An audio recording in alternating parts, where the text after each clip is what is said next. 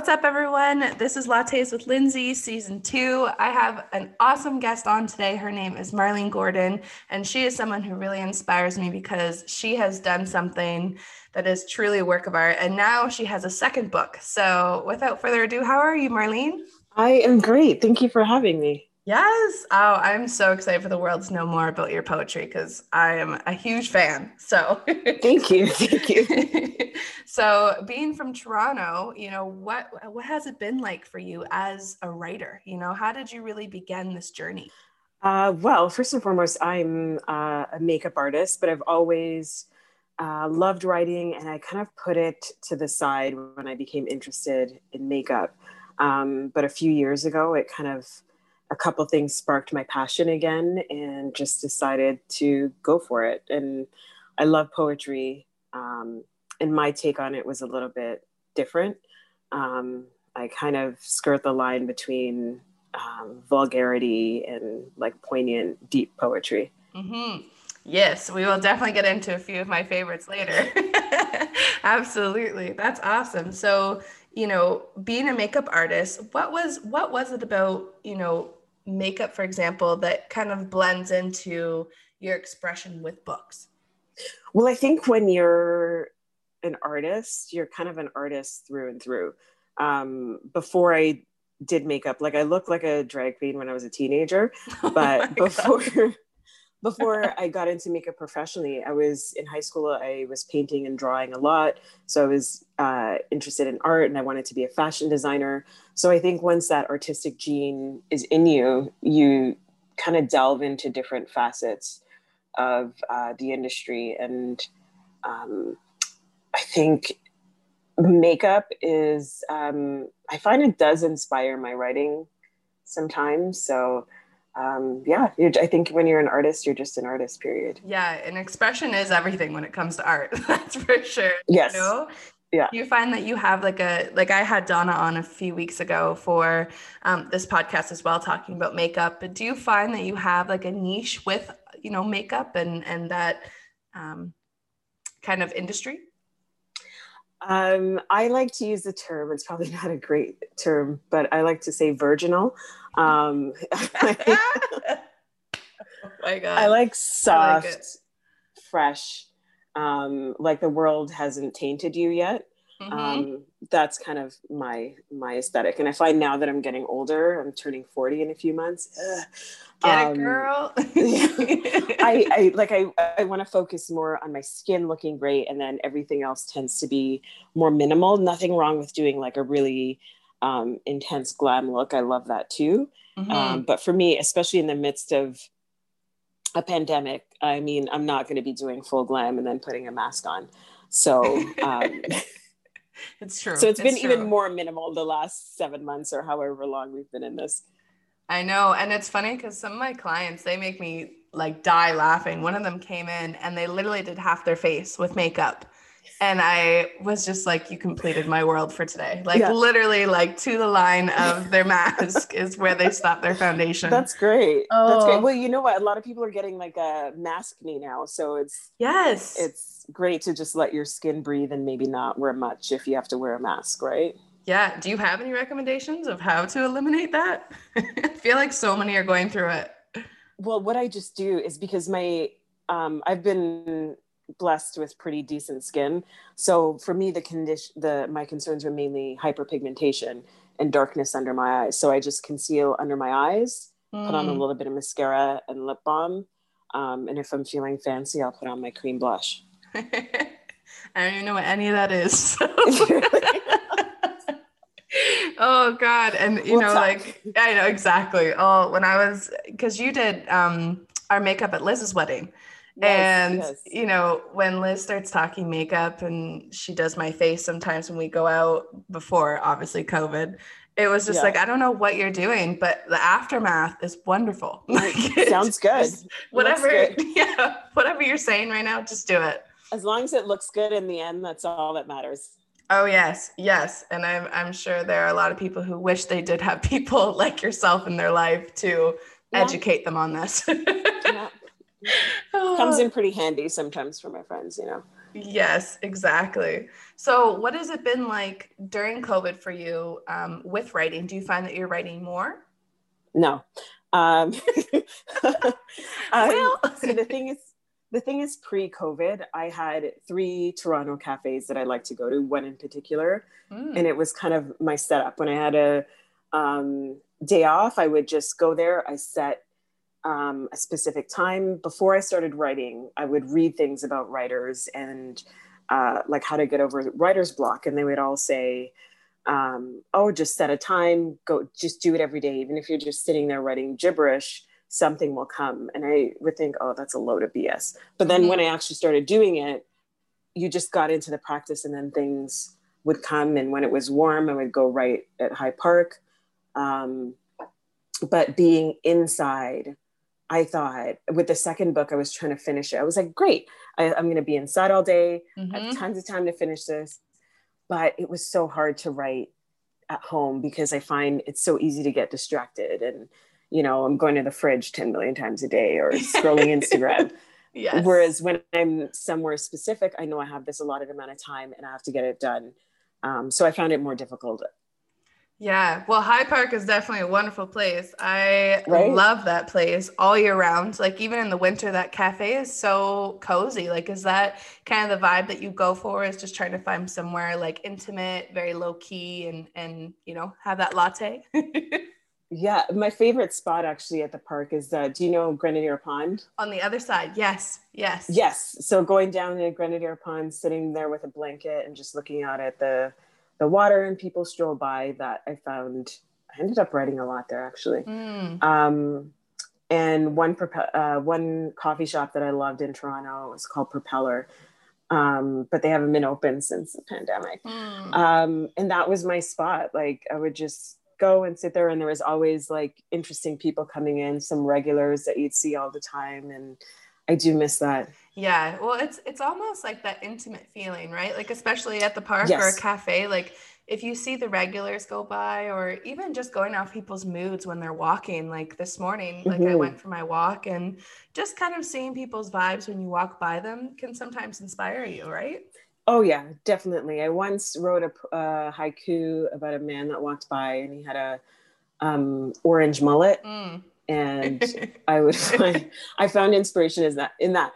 So that's actually kind of how I started writing the first book. I would start off with haiku, Mm. which is this 3 lines, 17 syllables, and I would write it about the most random subjects. And I found that kind of built me up to write longer poems. Mm. Do you have like a favorite poem that you typically do like to write? Like, do you find that you like one that breaks down every feeling or emotion, or is it like because you have so many different types, which is awesome. Is there a favorite? No, I just with the first book, I wanted every chapter to have a different mood. Um, so, like one chapter in the first one was called Manger. So anything sort of food related was in that, and then the more sort of deep poems were in a chapter called Revelations. Whereas with the second book, I had sort of grandiose plans, but I wanted to write like 100 haiku, and then I was just like, oh, that's not going to happen.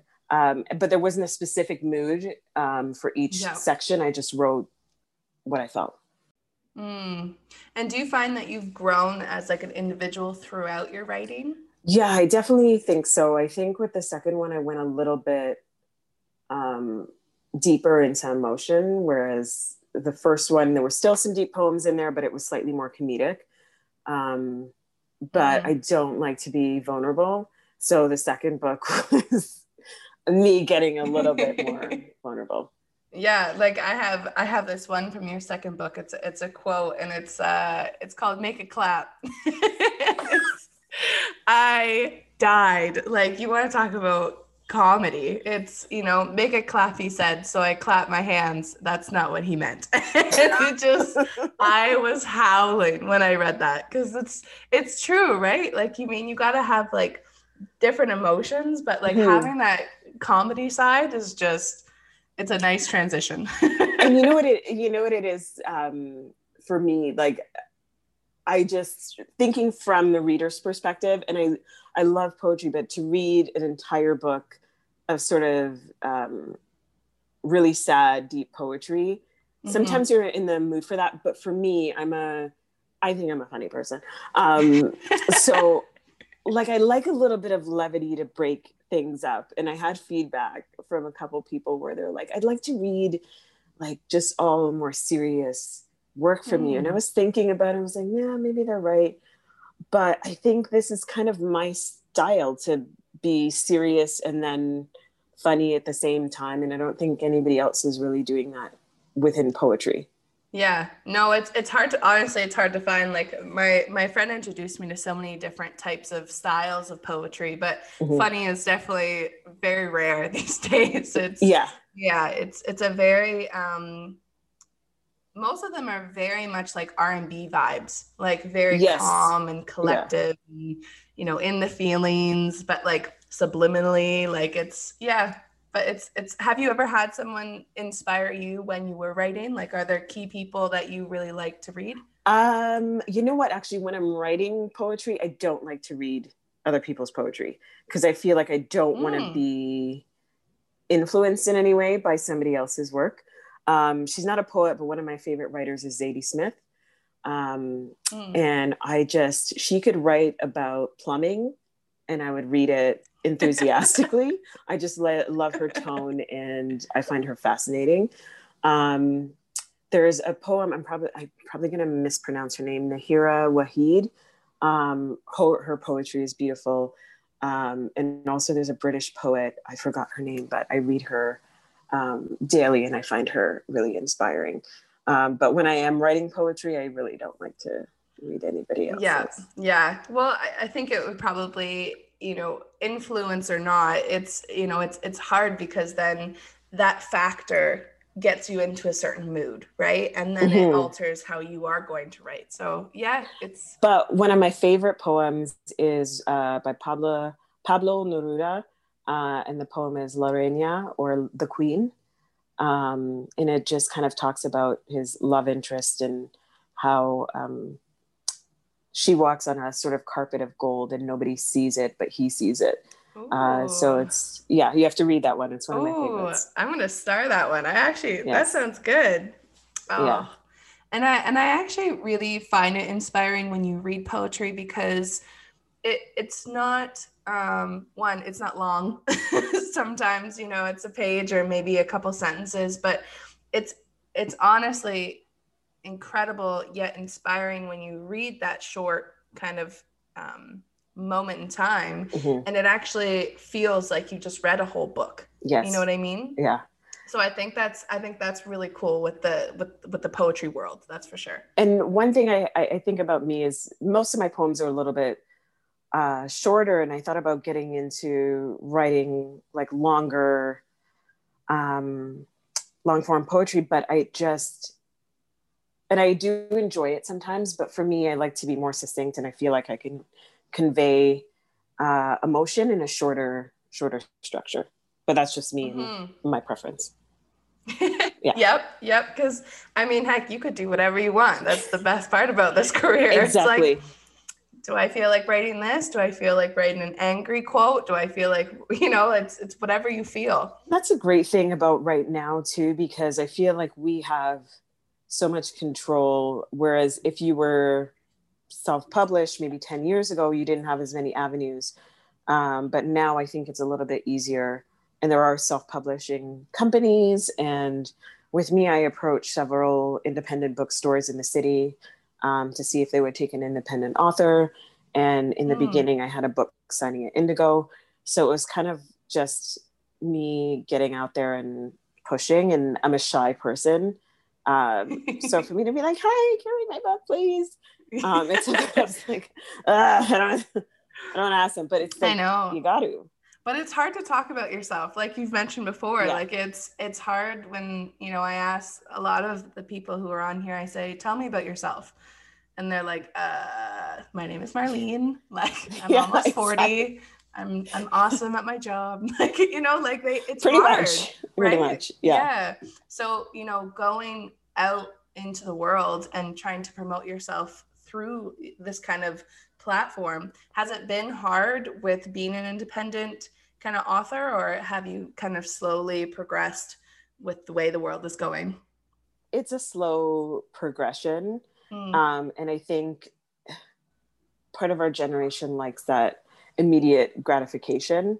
So sometimes things take a little bit longer, but now I'm okay with sort of that slow grind and building an audience slowly.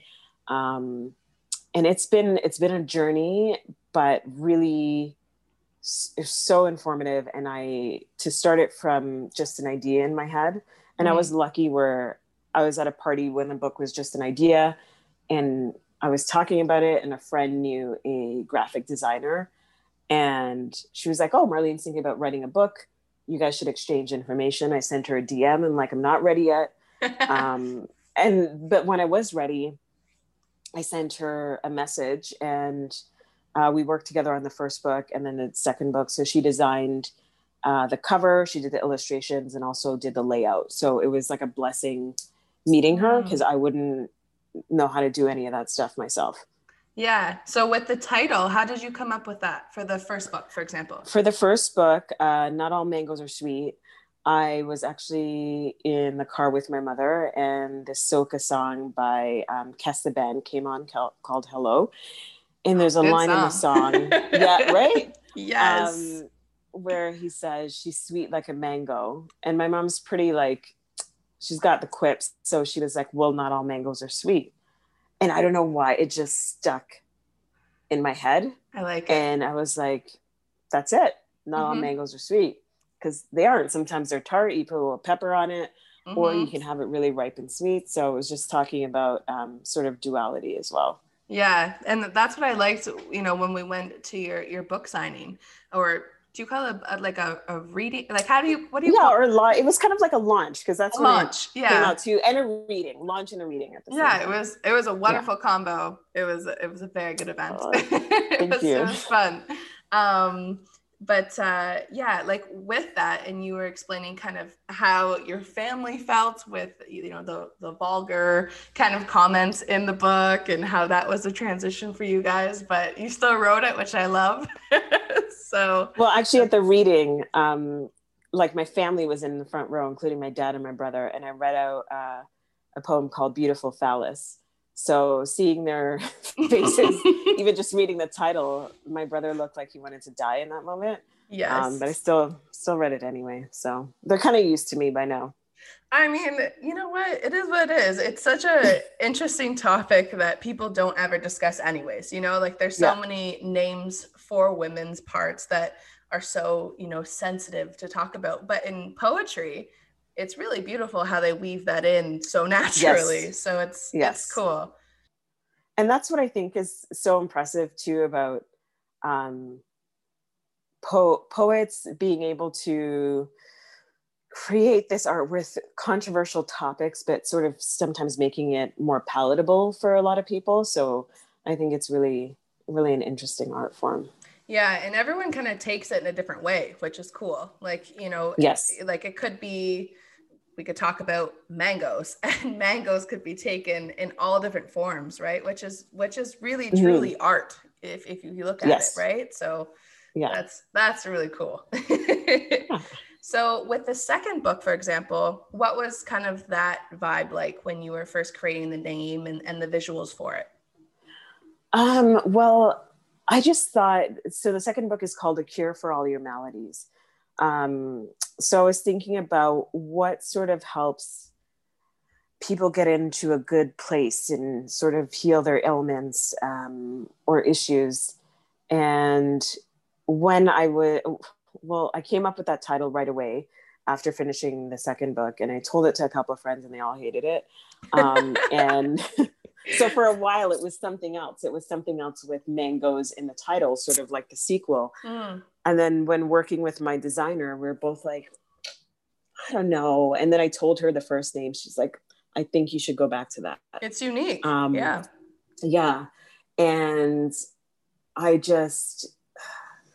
think my emotions were a bit more raw. Like there's a poem called Sad Sack in there about times when you're feeling down, but you're jovial. and sort of there for everybody else. And you don't want to show that emotion because you don't want to bring anybody else down. And I just felt like I wanted to dive a little bit deeper into emotion. Yeah. And then when quarantine hit, it was like, even more so. Yeah, the emotions were heavy then. But yes. Yeah. But I also have to say, like, in your first book, the emotion was also there. Like I from what I've been reading from the second book, it is very much there. But the first one, like, Liz and I connected on this one because we, at the time, were in love with Instagram and taking photos and being those people. And I want to read one to you that we really connect with. It was called Me Versus the Camera. And it's so bold yet beautiful because I feel like so many people go through that kind of journey on social media and how to overcome that. So, absolutely. For people who haven't read it, I would love to read it out. Sure. So it's You Are Fine, Rare Beauty, Girl. I don't know. I don't know who told you that, but they lying. You don't look a day over 30. Remember when you said you would never get filler? You should probably reconsider. Body's looking banging.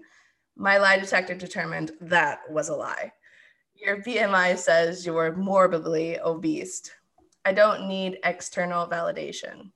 All those selfies on Instagram tell me otherwise. And I like that one is such a dialect that people of all ages can feel. Like you don't even look a day over 30, but anyone who is over 30 probably still feels that energy. You know what I mean? Yes. So, and I think it's like, I love social media and I hate it at the same time, because I think people tend to compare and look at certain things for inspiration. But when you're constantly seeing those images, it's hard to not look at that and look at yourself and have that comparison. And I think it could be very detrimental to one's mental health.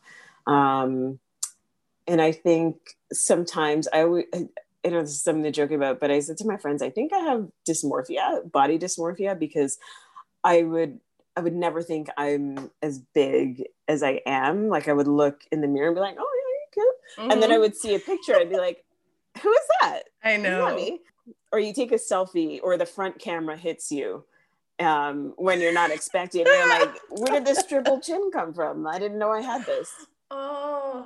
Oh my God, that's the worst moment of life. Yeah. I know anyone who has that moment, they all just like, I wish it would take the photo, because the mood is so true for every single person. Yes. Like, it's, oh frig, like I do. It's like, I thought I was cute, but the front camera definitely thinks otherwise. Okay.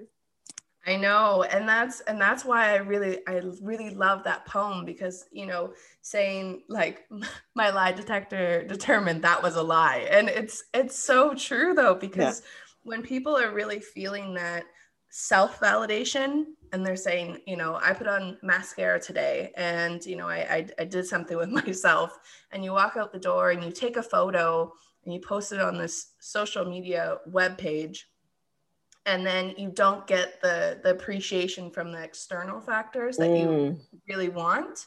And I think that plays such a role on people's emotions and feelings. And then they kind of integrate those quotes that they find on Instagram with that emotion. And that's why I find poetry is beautiful, because you can really connect with someone who's created that written part of your emotion. But it also may be hard because, it kind of plays a yin and a yang. So it's a tough one. Well, one thing I am glad about is that I didn't grow up in a generation that was solely social media. Like, I think we all had those influences of seeing people in the magazines and all of that, but I think social media is a whole different animal. And I can't imagine being an adolescent growing up in this time. And I think I feel for them, because I think it's a lot to see all of this and all these images, and people are getting fillers at a much younger age and completely drastically changing their face. And to each his own, for everybody, whatever makes you feel good. But I think it's important to examine why you think you need or want those things.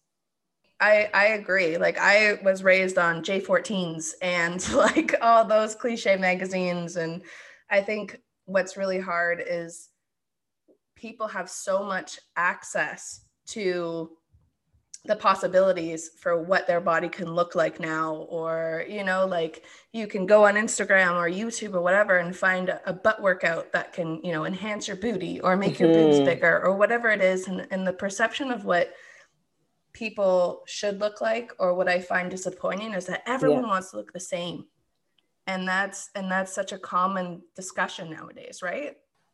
I have a poem in the new book called The Modern Face, which is sort of about that Instagram aesthetic, and how it's all sort of homogeneous now, and everybody's sort of morphing into the same face regardless of ethnicity. Mm-hmm. And one of the lines is sort of lips should be plump and pillowy, and lines should be eradicated before they've had a chance to form. And for me, it's just, I kind of want to see how I age naturally, and if things sag and wrinkle, it is what it is. But if something is going to make someone feel better, I don't want to be judgmental about that. Mm-hmm. But I just find there's a lot of people who start to morph into the same face. Yeah, I think a lot of people are scared of age or aging, right? Yeah. I think it's a difficult topic to discuss when people say, oh, I'm getting older, or, I am getting more wrinkles, or, my boobs are going left and right when I lay down, like whatever it is, it's a progression for everyone, that it's a natural thing. But when you have things in your face all the time of people who look or are 50, 60, 70, but look like they're 40, it is very confusing, right? So I feel like there's a whole age range where it's hard to tell. Like when people start getting stuff younger, they look older. And then, so I feel like there's like a 20-year gap where I'm like, I'm not sure how old you are, because it's kind of like morphed into one thing now. But I can't judge, because I use like serums and creams trying to keep things young and supple. But injectables isn't something that I think is for me. Yeah. And that's okay. I mean, like you said, everyone has different journeys to be on. And I agree with the age thing, because nowadays 17-year-olds look like 21-year-olds. And like I said, like 60-year-olds look like 40-year-olds. So it's a huge different transition, even for your makeup world, right? Like, I mean, it must be tough sometimes when you have to do makeup for someone and they do want to look the same as, for example, the bride, or they want to look the same as the other bridesmaids and have matching makeup or whatever it is. It probably is pretty interesting. It's more like when somebody gives like an image, reference image of a look that they want, and they pick somebody completely different from what they look like, and they're like, I want this. And I'm sure it's the same for hairdressers, where somebody's like, I want this hairstyle, and their hair texture is completely different and not really attainable for them. And I'm guilty of it sometimes too. But I think it's just more about trying to accept yourself for who you are. Yeah. But if that journey leads you to what you feel is self-improvement, then cool. Yeah, that's a huge thing. I mean, I was in a wedding one year and I did that exact thing. I gave the woman my photo. I said, this is, my dream look for my eyeball. And she actually did exactly it, which was great. But then she made my eyebrows black. And fun fact, I have red eyebrows. So it went from like 100 to 0 for me. The brows make a huge difference. And especially like if you have, if you're like me and you have no eyebrows. And so I can imagine on you with like fair skin, red hair, what black eyebrows look like. Oh yeah, it was, honestly, it's in the wedding video that my like it was such a little inside joke. 30 minutes before the wedding. Did you look like an angry bird?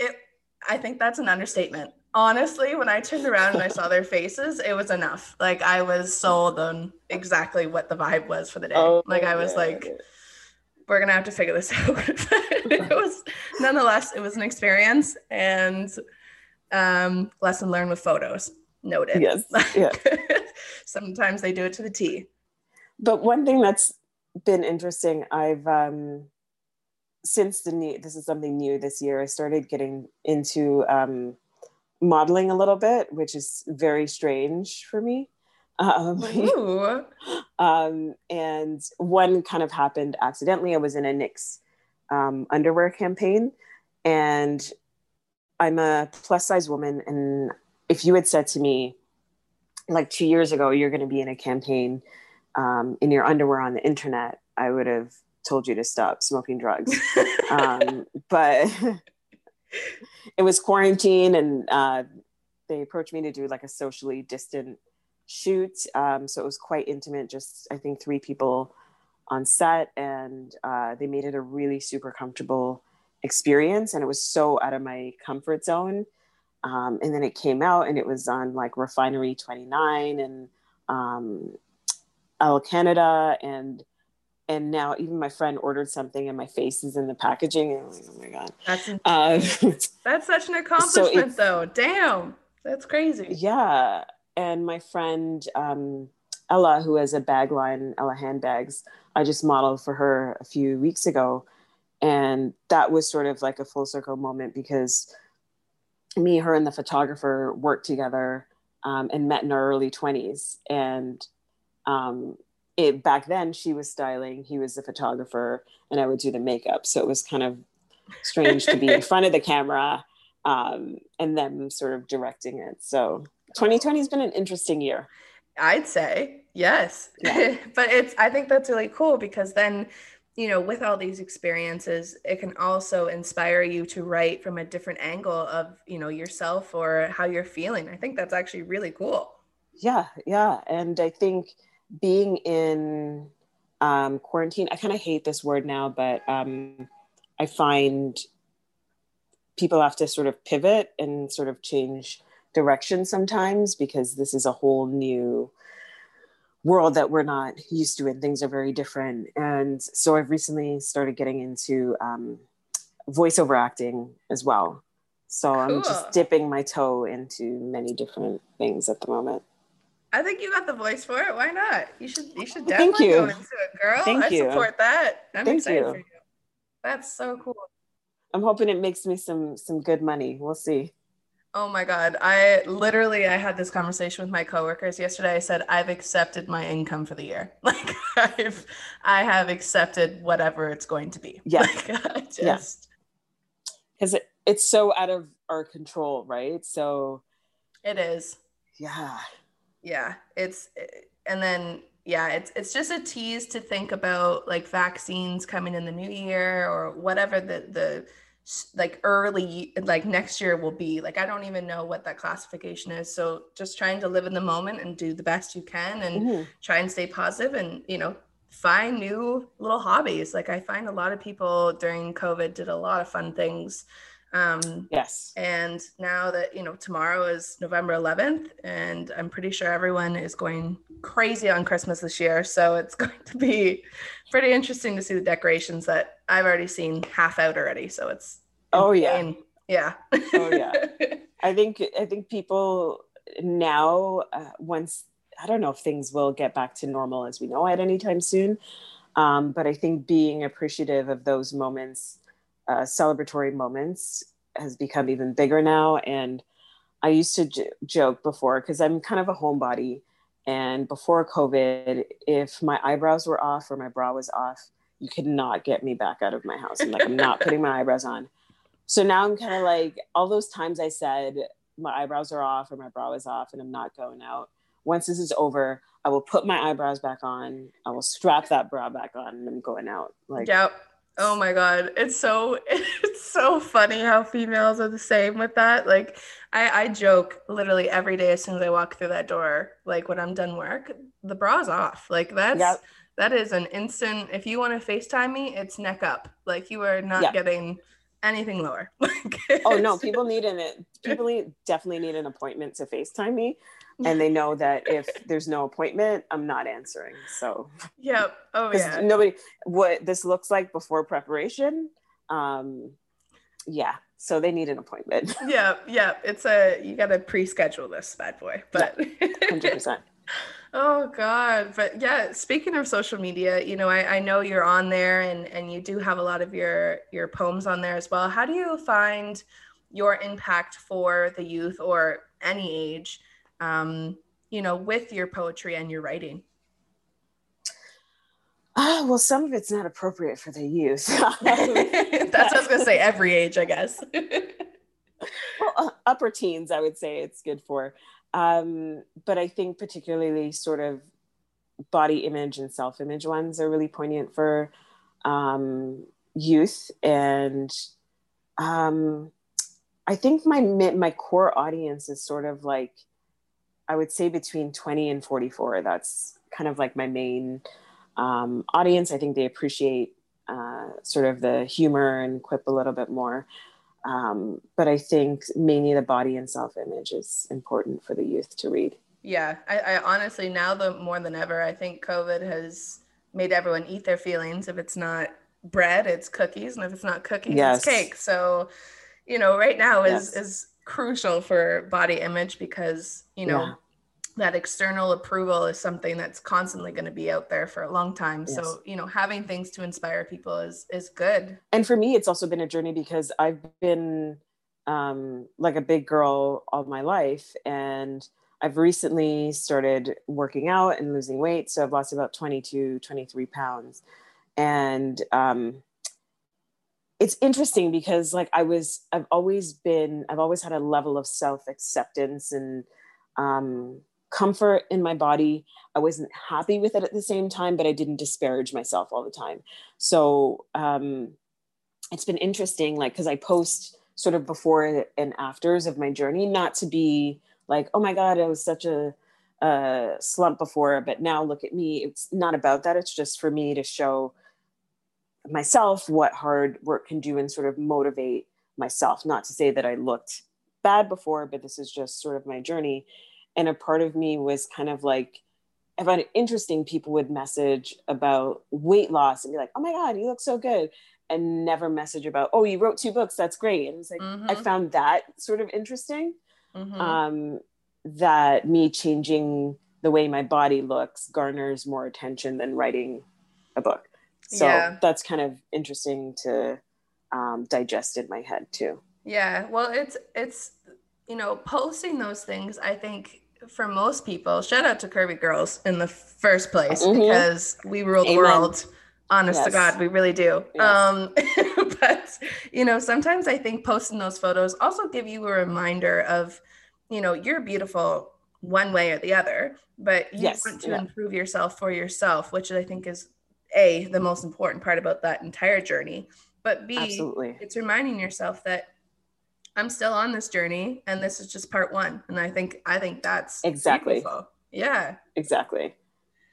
And to me, it's more about feeling good and energetic. And I hate exercise. I'm not gonna lie, but I do feel better once it's over. So it's something that I'm going to continue for myself. Well, it's just it makes you realize your potential as well, right? Like, I mean, you're exploring so many different things of what you are capable of, and this is just an addition to something that obviously you can go forward with long term and always know that you'll feel good after it, right? 100%. 100%. Yeah. Oh, it's so wonderful. I mean, I'm a personal trainer, and sometimes I don't even like working out. So like, okay, that makes me feel better. It's like I'm excited to train someone, and then they ask me to show me the move, and it's like, okay, I guess we'll do this. But you just gotta push. Great. Yeah, exactly. Like, do you really want me to show you a burpee? Like, do you not know what this is? Come on now. Oh, I hate burpees so much. I know. So much. It's a love-hate situation with certain movements. Yes. Push-ups. Yeah. I don't know why someone invented those. Just no. Like, rain check every time. Like, it's just, Oh gosh, but it's true. But thinking about your progression and how you're motivated to continue with all different avenues, what is next for you with, for example, writing? What do you think is your next step? Well, the second book is digital for now. So I'm hoping to print by the end of the year, and get that into some bookstores and sell it online. And once that is in place, I'm going to start to begin on another book of poetry. Eventually, I would like to write a novel, but it's not in me yet. Mm. Um, like I know I'll feel when I get to that place. I imagine myself wearing a cable knit sweater, um, somewhere on an Irish coast wearing wellies, and maybe the only visitor I would have would be an occasional goat, um, or at a Girl says goat. beautiful seaside house in Grenada. And going to the market once a day, buying some spices. Like I feel like I need to be in an environment that would be conducive to inspiring me. But I would definitely like to write a novel one day. Um, and just eventually, I'm going to be sort of stepping out of makeup. I still love it. But I think sometimes you're not meant to do one thing your entire life. Mm-hmm. And I'm going to be exploring voiceover and modeling a little bit more, and we'll see where it takes me. Yes. And I think that's really exciting because, Yeah. I mean, Yeah. it's not like you haven't excelled in makeup already. Like that's Yes. a Yeah. checklist. Like it's Thank incredible. you. Thank you. And I mean, your vision for where you want to go with the novel. I mean, if I had a job where I could set my visions to that, to be able to write, I would, yes, I would strongly consider all of that vibe. Like the Yes. whole visionary part is, Yeah. yeah, the market And one sell me. one of my have you heard of a podcast called Second Life? Yes. I listen to that often, and just hearing the journey of successful women who've started in one facet and then moved to something completely different and done well in it. I always find that sort of inspiring to listen to, and see their journey, Mm-hmm. and know that for a lot of people, it's just not one thing all their life. So I think it's encouraging to see people make that transition and sort of pivot in their lives. Oh yeah, and you'd be surprised even with that podcast, it is surprising how many people do switch. Like I know people Yes. who have been massage therapists for years and then they say, "Oh, I'm going to go be a police officer." And it's like, Oh, interesting. like Yeah. it's a whole flip, but it's not a midlife crisis. It's not a negative energy. It just Mm-hmm. means that they're done with that, and that's okay. It's on to the And I next. think it's important to explore those feelings, because sometimes you're thinking about something and you're like, oh, maybe I want to be a lawyer, but I don't think I have it in me. And law school is 3 years, but 3 years from now, it's still going to be 3 years later. So Yes. you either do it or you don't, right? Exactly. And that's the same with like when people tell me, like I have this thing where when people tell me that they're busy or I'm too busy or, I don't have time for this, it's like I think sometimes the underlining point is that like these things aren't my priorities. Mm-hmm. So, Mm-hmm. I'm too busy for them, right? So it's very interesting when people do make that life choice of change in their careers because it finally is the priority and the change of the quote of busy is finally like to what it actually Yes. be. Yeah. Yes. And I find a couple books sort of help me um, transition my thinking. One was called The Artist Way, Mm. which it's talking about the journey of an artist, or like going from writer's block to helping you write. And you're supposed to journal every day, write 3 pages first thing in the morning. Can Oh. just be stream of consciousness doesn't have to be anything profound. So I'd started that, which I have to get back to. And also a book called Atomic Habits, um, which sometimes I'm not that disciplined. It was really good in changing my mind frame about making certain habits more accessible or easy. So you're setting yourself up for success. Like on the days when I have to do my workout the night before, I set my mat and my weights out, and Smart. have my workout equipment ready. So I'm just ready to go. So I found those two books really helpful in kind of changing my mindset about things. Yeah, and it is super handy to just kind of hold yourself accountable to do those things the night before, because it is so easy, as you know, as everyone knows, that you can literally just roll back over and say, okay, like Yeah. I'll reset my alarm, I'll sleep for another Mm-hmm. hour, and you just lose that opportunity for your own self-growth. And I think journaling, poetry, any type of platform that you can express your emotion, um, I think is beautiful. Like I think it's really good to do in the morning as well, especially if you've had a full night's sleep of full dreams or like a lot on your plate that day. Just being able to get it out is just, it's good. Yeah, I agree. absolutely. I agree. So the last and final question I have for you is more from an entrepreneur side, is if someone is looking to, you know, have a second life, right? And change into a different career point as a writer, do you have any recommendations or experience that you would like to share, so they can be more inspired to go about it? Do as much research as you can. If you don't know how to do something, find help or hire somebody. Um, and just be clear about what you want. If you're interested in getting into writing and publishing your own book, or whether you want to pursue the route of getting an agent, and getting signed by a publisher, know, research how long that takes and if it's the avenue you want to take, and being okay with tons of rejection. Um, One thing I have to say this experience has taught me is to, as an artist, sometimes I have very fragile egos. So one thing this experience has taught me is you're just going to hear no a lot. And you just have to get over it. And if you're hearing no, create your own avenue and figure out a way to do it yourself. I love that. Yeah, and it's Yeah. important that they hear that, because I mean, a lot of people think all different avenues are easy avenues, and it is not. It is quite a No. journey, and it's an exciting journey. But you definitely develop as a person and a backbone of the note. Yes.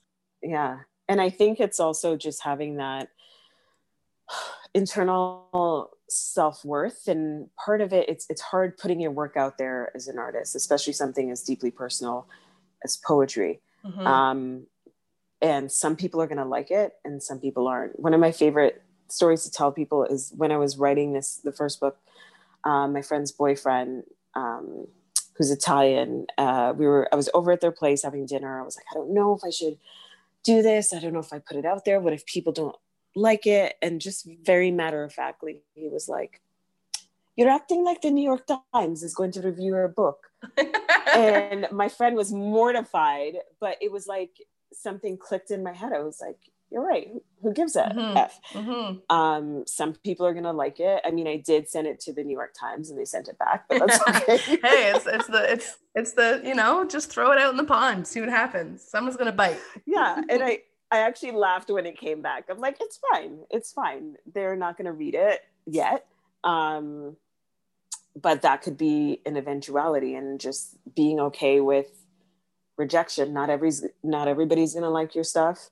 And that's okay. There's a niche for everything. Mm-hmm. And there's a market for everyone, and everyone has their place. So if you're worried about your content, or you think nobody's going to like it, someone will like it, and you'll find your place. Yes, everyone has a niche. That's the coolest part about Yes. this world. Niche Yeah. is a cool thing to have. So Yeah. that's awesome. And where can people find the books, just so if people are interested in them? You mentioned Amazon, right? So Amazon has both books, and then the digital copy of A Cure for All Your Maladies is also on Apple Books. And if you're in Toronto, Not All Mangoes Are Sweet is carried at Queen Books, a different book list, and another story bookshop.